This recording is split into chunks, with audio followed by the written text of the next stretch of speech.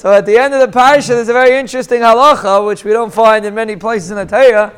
The concept of shaygig. A person kills somebody b'shaygig, so he has to go to Ari Miklat.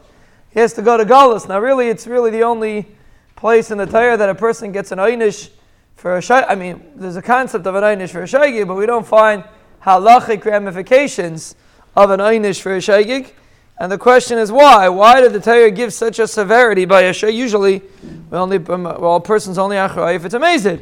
But when it comes to Eitzeach, we find that even by a shaygig, there's an achrayas. And the Yisayid Adav, there's a very, very important Yisayid that the Torah is teaching us. And that is the difference between Bin Adam L'Makim, Bin Adam L'Chaverei. Bin Adam L'Makim, the main achrayas is the action that the person did. And he was married in the Rebbeinu Shlom. He did an Aveira, so that's his punishment. But Bin Adam L'Chaverei in Yanim, the action is because you hurt Yanim, you stared Yanim. So of course, if a person did a b'shaygig, it's not as serious as Mamezid. But for all practical purposes, you still stared Yanim. So when we're dealing with Ritzicha is the peak of Bin Adam L'Chaverei, the worst form of Bin Adam L'Chaverei a person can do.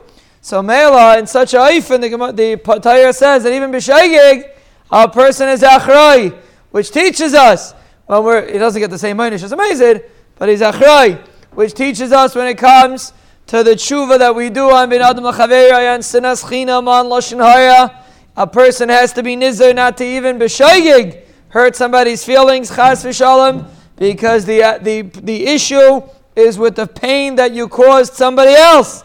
We should Be'ez Hashem be zeicha to be mechazik in Bin Adam L'Chaverei and Bin Adam L'Makim, and Be'ez Hashem the Rebbeinu Shlom will send us brachas, atzlachos, yeshuos, refuos, gulas, parnasos, nisim, zchuyos, mechilas, ava, kalkalas, hiskarvos, nechamas, unachamal nechamas, shkayach and metzia, and the Eilam was mamish waiting with bated breath what this month is going to be.